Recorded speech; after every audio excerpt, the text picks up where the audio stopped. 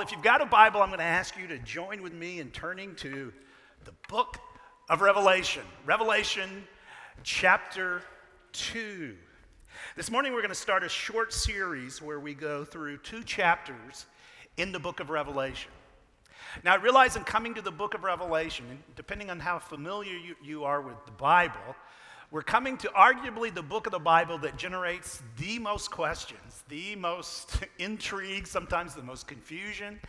It's this vision that John receives from Jesus and visions that moves us into the future. And it's got all kinds of fascinating, challenging imagery and symbolism. And as a result, for some people, when it comes to the book of Revelation, we just avoid it.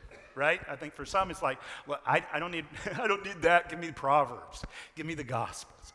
Some people just kind of naturally avoid Revelation. Other people can't get enough of it. Generation after generation, we ask, are we living in the times described by the book of Revelation? Even as, over the last couple of years, we went through a global pandemic. We've seen all kinds of rising cultural tension, not only in our country, but in other parts of the world. And I think for many of us, it's raised these issues of, okay, are we living in the times described in the book of Revelation? Now, wherever you're at on this spectrum, where you can't get enough of Revelation, you said, I'm not even sure where it's in the Bible, right? Or I've never really even gotten into it. Wherever you're at on that spectrum, there's one foundational fact we need to keep in mind when we come to this book. And this fact is really going to be the nature of this series as we're in Revelation chapters 2 and 3. And that fundamental fact is this. The book of Revelation was written to 7 specific churches. Okay? The book of Revelation was written to 7 specific churches. We see this at the very beginning. To these 7 churches in the province of Asia. Not only was this book written to these 7 churches, in the opening part of the book, in chapters 2 and 3, each of these churches is addressed specifically. Each of these churches is addressed by Jesus. In essence, each of these churches gets their own letter. Now, to show you where these churches are located, let me show you this map. So this is an area known in the ancient world as Asia Minor. We know it today as Western Turkey.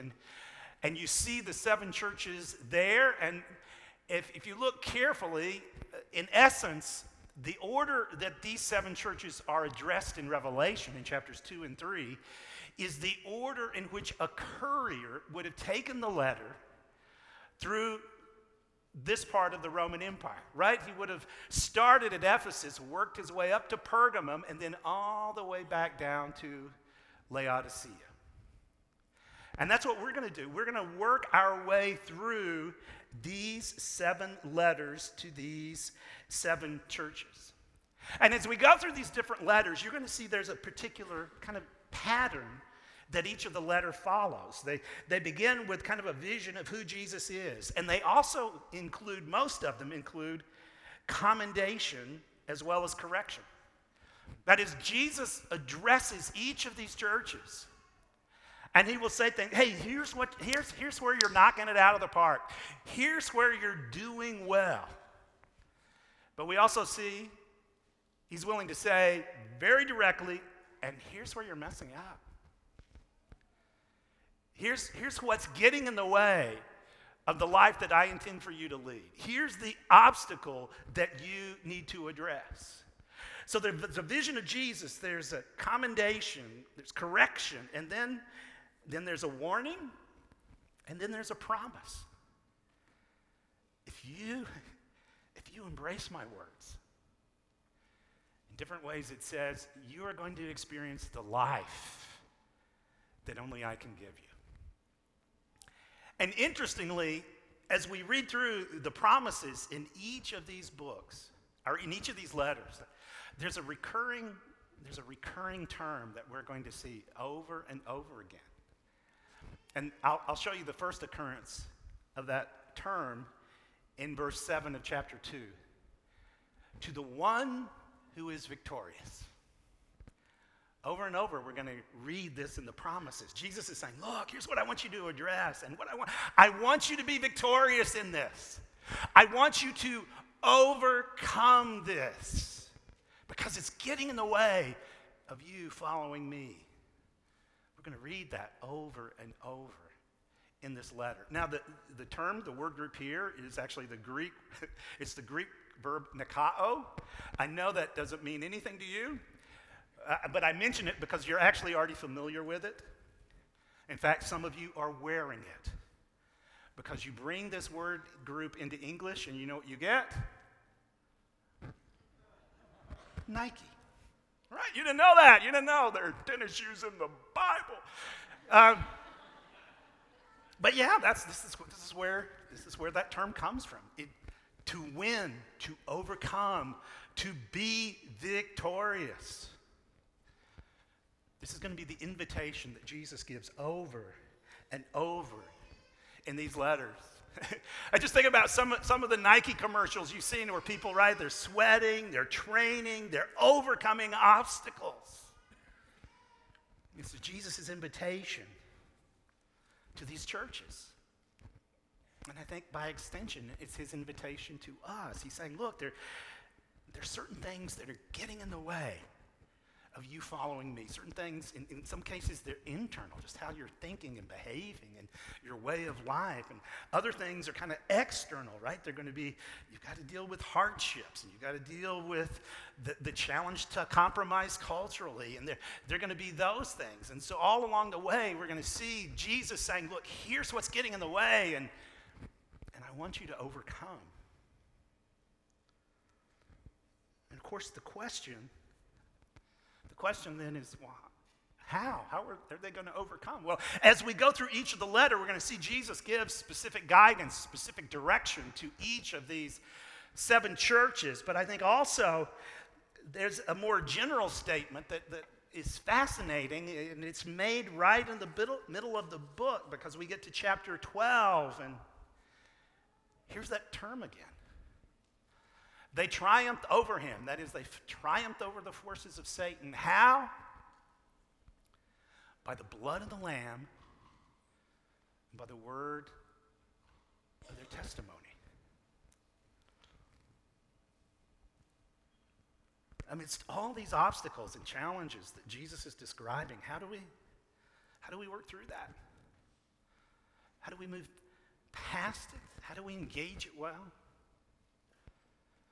They triumphed by the blood of the Lamb. That is, they triumphed by embracing their identity as followers of Jesus.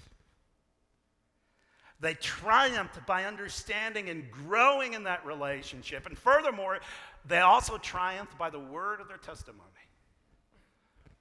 They embraced this relationship, and they lived it out in their everyday experience.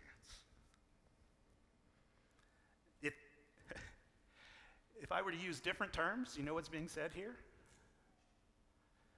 They triumphed by going deeper and wider.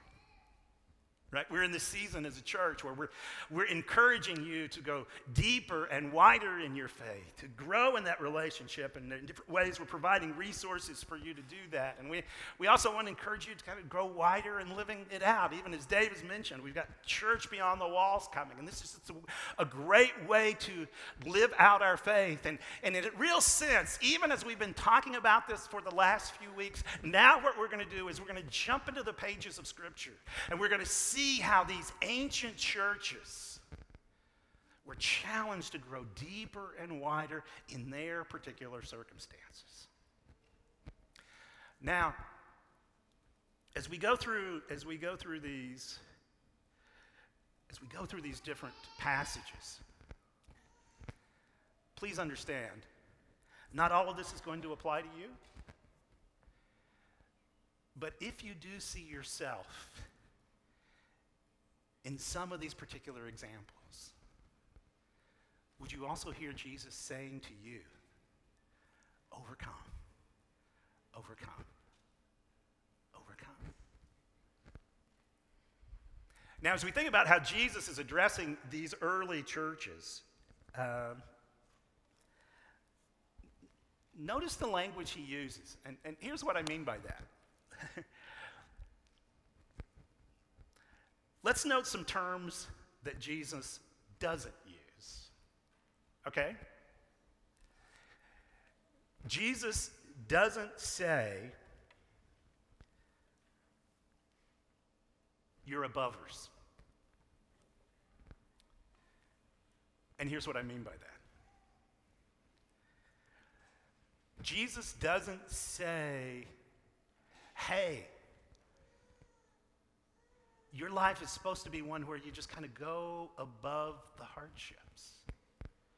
Your life is one in which you kind of just, you ride above the challenges of everyday life. And sometimes I think if we're honest, that's the kind of expectations we have as Christians. Right? We kind of want Jesus to just make all the challenges go away. And tragically, this is where some people get stuck. It's like, I've got this expectation. I became a follower of Jesus. And I thought things were going to be better, but it hasn't magically made the challenges disappear. And it's like, that's not what Jesus promised. That's not what's going on in the book of Revelation, right? We're not abovers. Furthermore, we're not avoiders. I think for some, life gets complicated, and it's sometimes relationally, financially, things at work, and maybe there are just ways in which we just try to avoid it. We just try to work around it. We just, in certain relationships, I'm just going to kind of avoid these people. There's something that needs to be addressed, but I'm just going to kind of walk around that. I'm just going to kind of avoid it and pretend it isn't there. So our lives get complicated relationally, emotionally, spiritually, and we just, I'm going to do other things. I'm going to occupy myself with other things.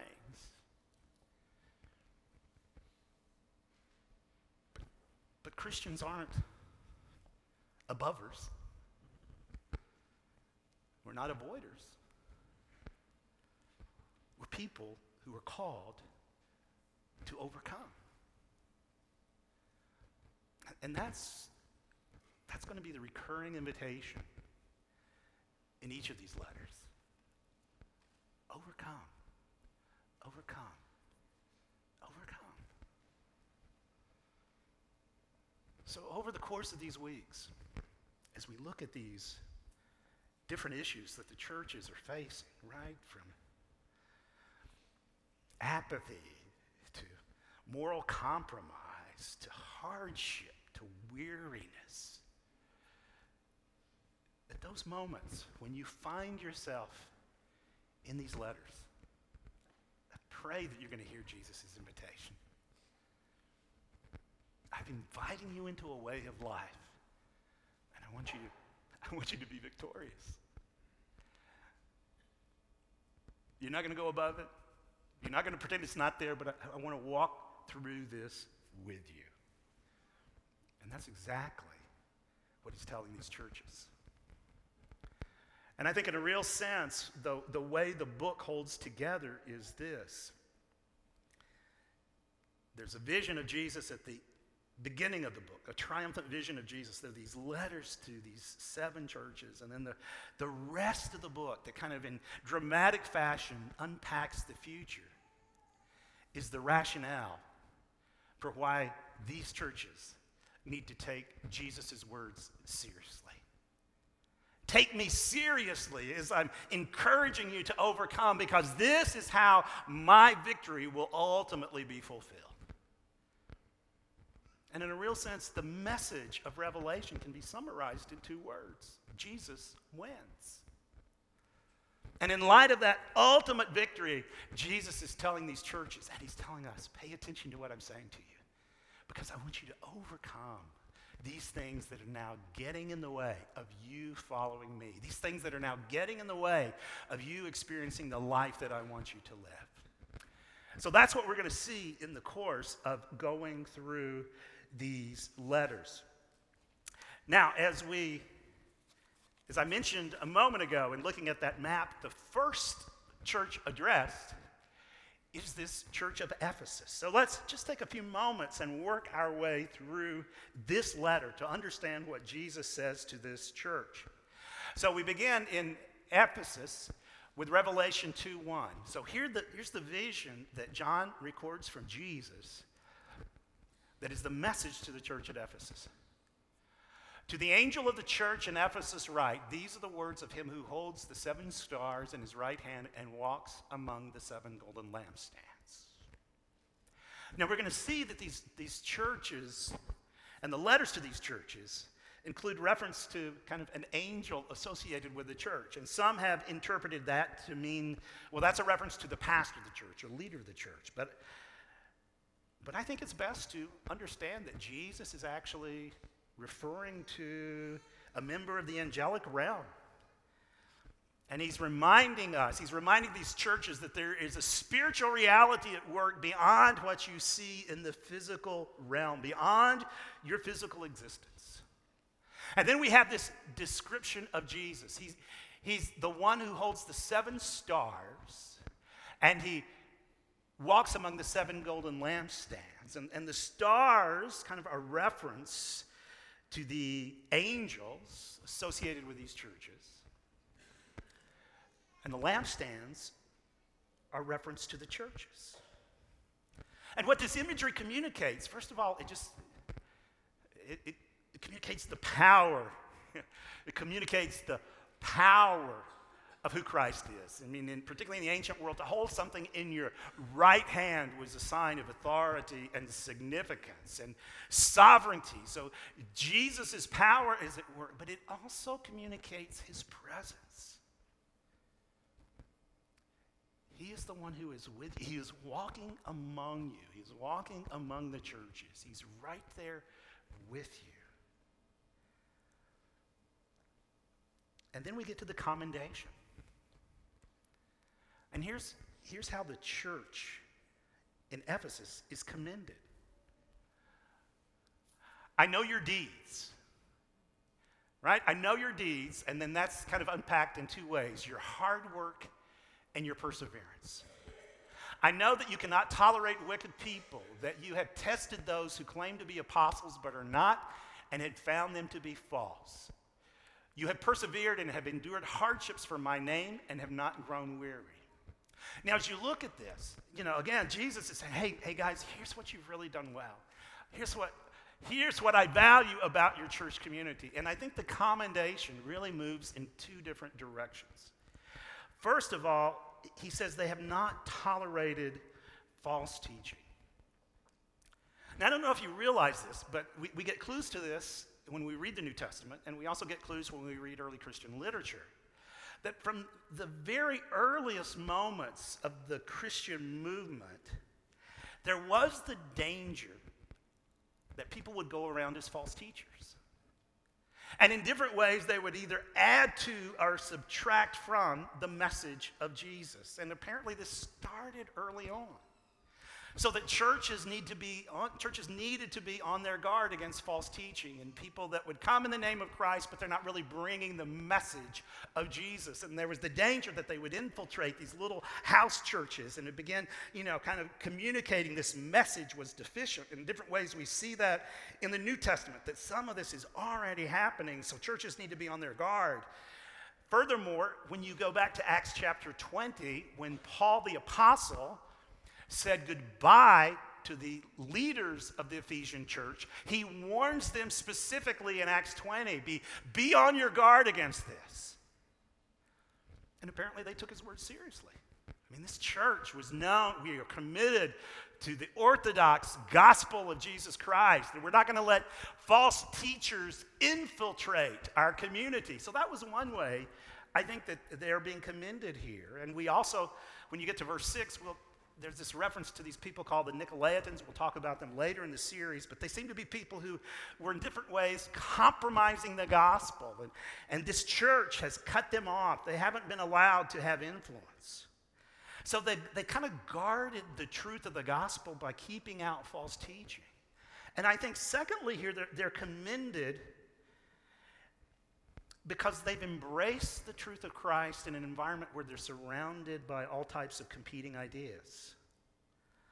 Right? They've embraced the gospel even when it led to hardships, right? You've endured hardships and have not grown weary. You have persevered. And I don't think we can take this commendation lightly of how these people were, living. Just to kind of underscore the nature of this commendation, let me just kind of give you a quick walk through parts of the ancient city of Ephesus. So you start in Ephesus, kind of at the upper part of the city, and it was kind of the headquarters for the local government, what you might call City Hall. And in the middle of that area, there was this courtyard. And in this courtyard, there would have been what you might think of as an eternal flame. You're familiar with the flame at the Olympics every couple of years. Well, there was an eternal flame kind of in the courtyard of this civic area of Ephesus, and it was dedicated to the worship of the goddess Artemis, who was kind of the patron deity of Ephesus. So the flame was at the heart of the city, reminding them that, hey, we're committed to her. The flame was even maintained by priests and priestesses who were dedicated to her worship. And so we moved from that part of the city, we kind of continued down the main road. And as we continue down this main road into the heart of the city, off to our left, we're going to pass this temple area.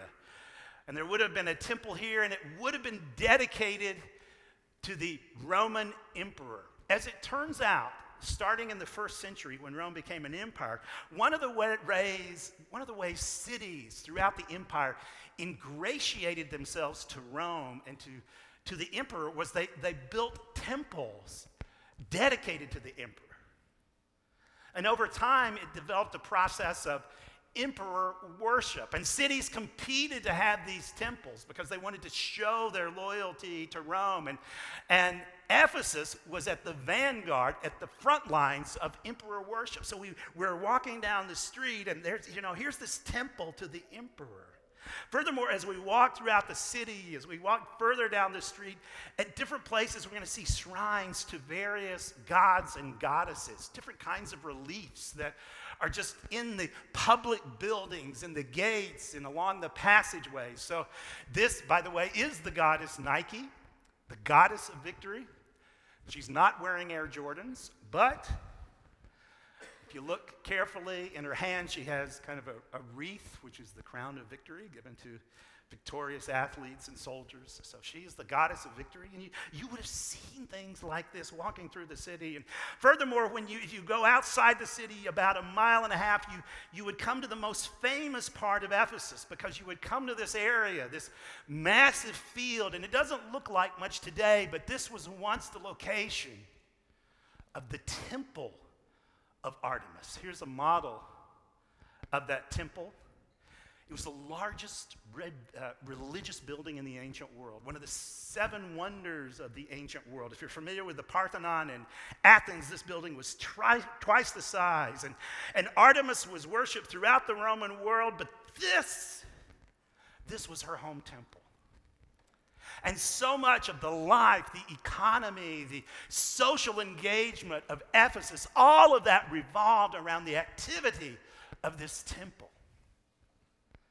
And in the midst of going through what I've just described day after day, walking these streets day after day, this church has remained true to the gospel. Man, that's impressive. But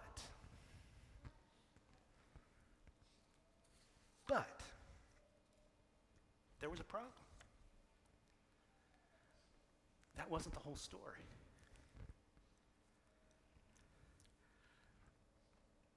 Then we get to the critique in verse 4, and we read this. Yet I hold this against you. You have forsaken the love you had at first.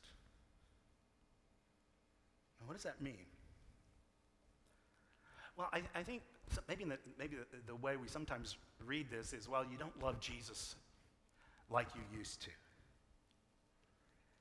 But for several reasons, I don't think that's quite right.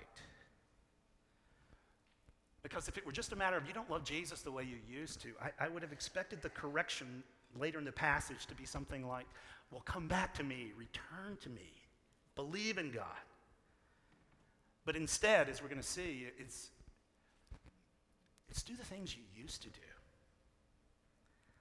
So arguably, I think what Jesus is saying here, you're not loving others the way you used to. And in a phrase, this church is now a place of loveless orthodoxy. Now, I think it's easy to envision how this happened, right? The church began. People embraced the gospel, embraced one another. This was a place where God's love was at work. But over time, there are these false teachers, right, that came in, and you had to be on your guard, and we had to get rid of this. They were telling us that we could believe in God and Jesus, but you can believe in the other gods as well. We had to cut that off. We had to stand against that. We had to be on our guard. They had to defend the truth. Likewise, over time, we experienced the weariness of living out our faith in our community, and we just kind of became on our guard. So over a few years, perhaps tension developed in the church because, we were now so vigilant and defensive that we were just willing to attack one another anytime it felt like somebody's getting out of line. And likewise, they became more defensive in dealing with outsiders. And what was lost in the process was love.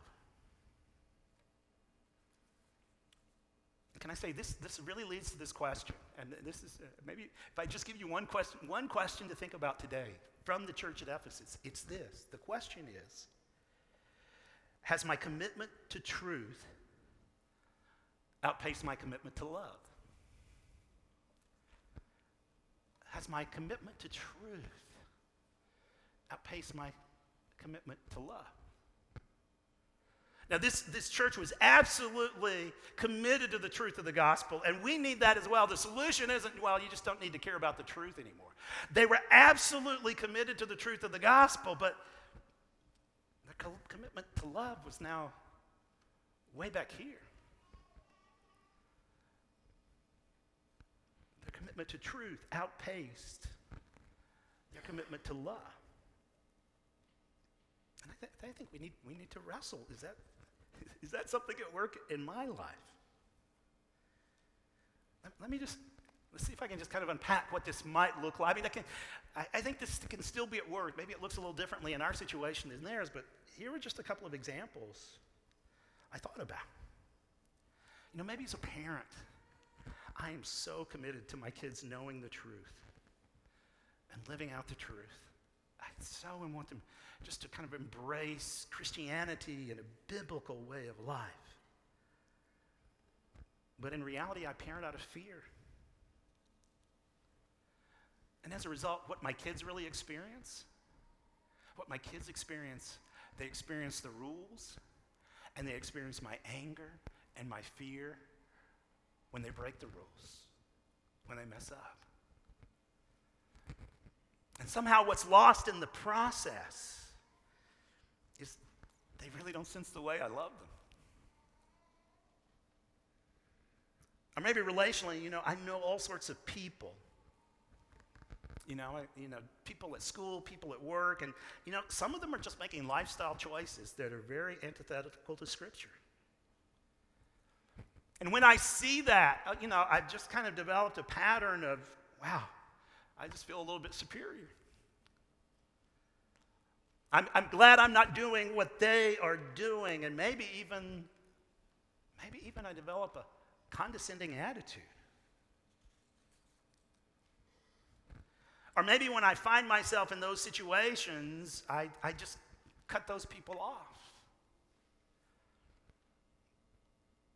And the truth is, I'm committed to truth, but the commitment to love is just kind of way back here. Maybe there are ways in which my life is just overflowing with busyness, right? And I've just gotten accustomed to that. I just live life at a really rapid speed, and as a result, the relationships in my life are really transactional. Right, just kind of a need to know information going back and forth. And I'm not really investing in the opportunities that are around me, but I feel like it's okay because I'm a Christian. I have the right beliefs. I made a commitment to Jesus. I know the gospel. And once again, it's like I got this commitment to truth, but the commitment to love is way back here.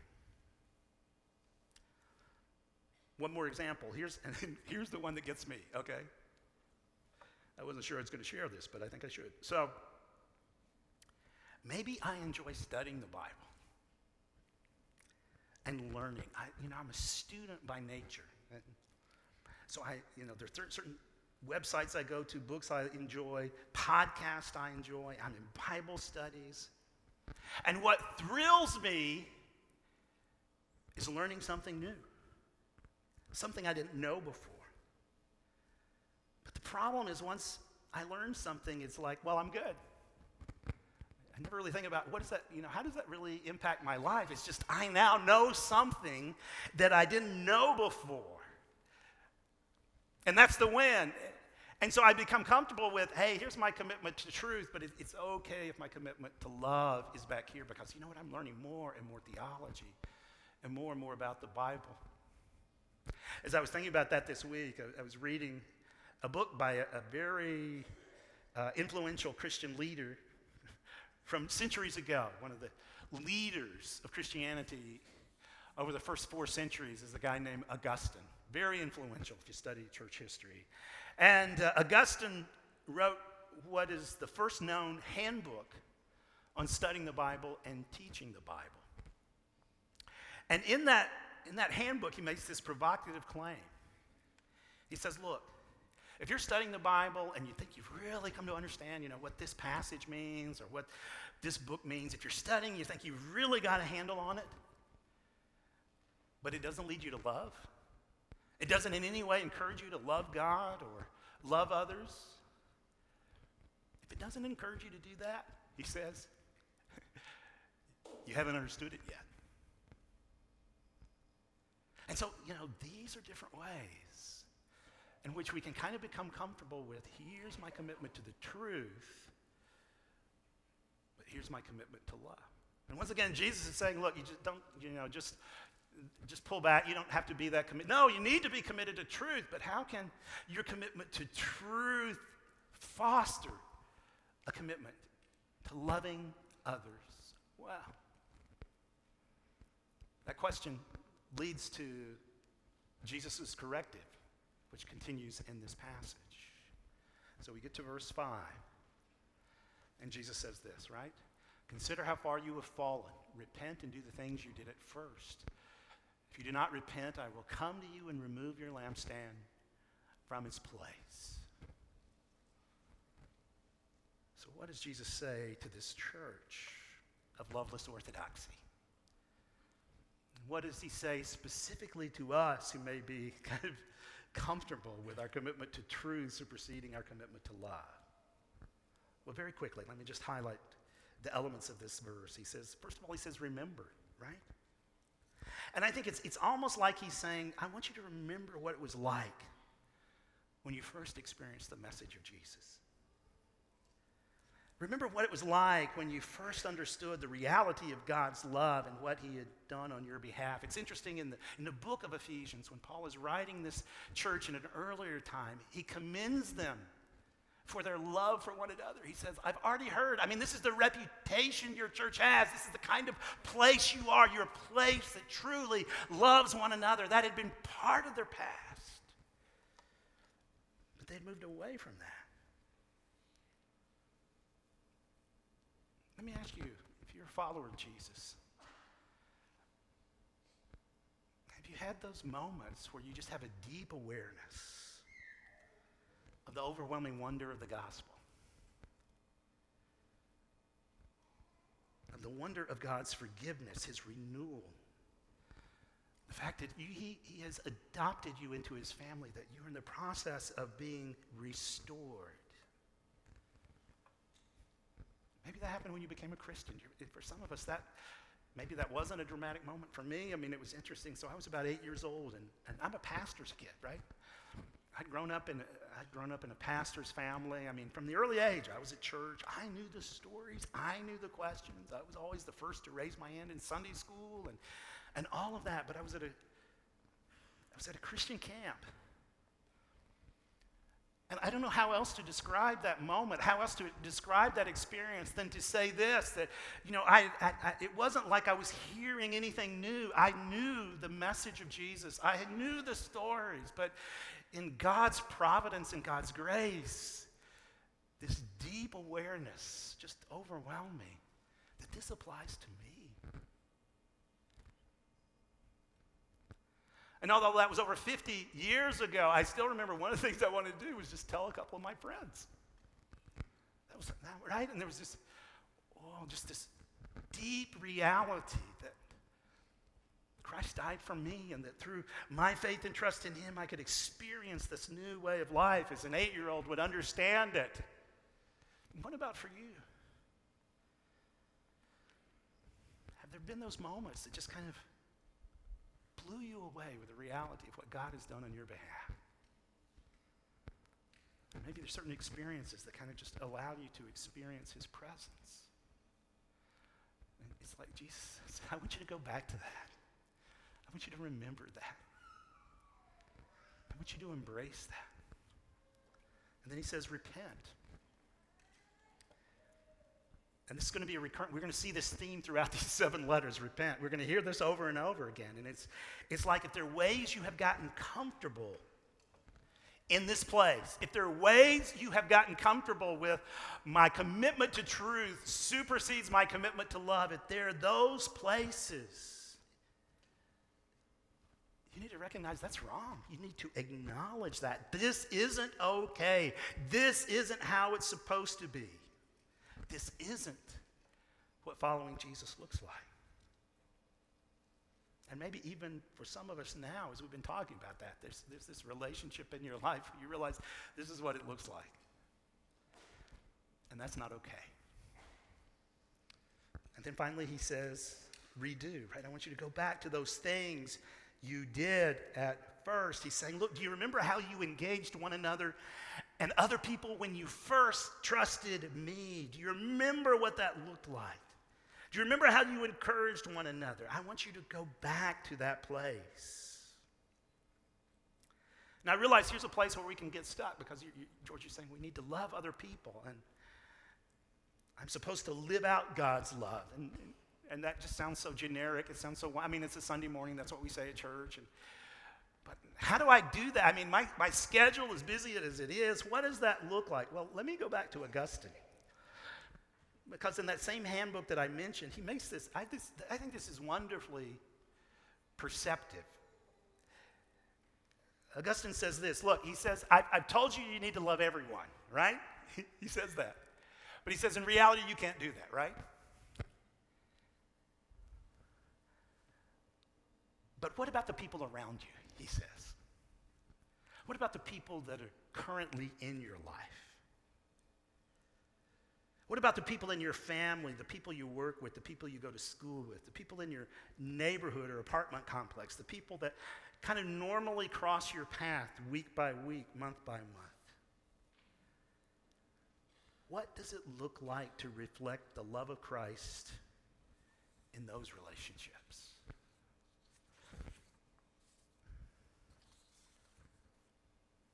What does it look like to be for them?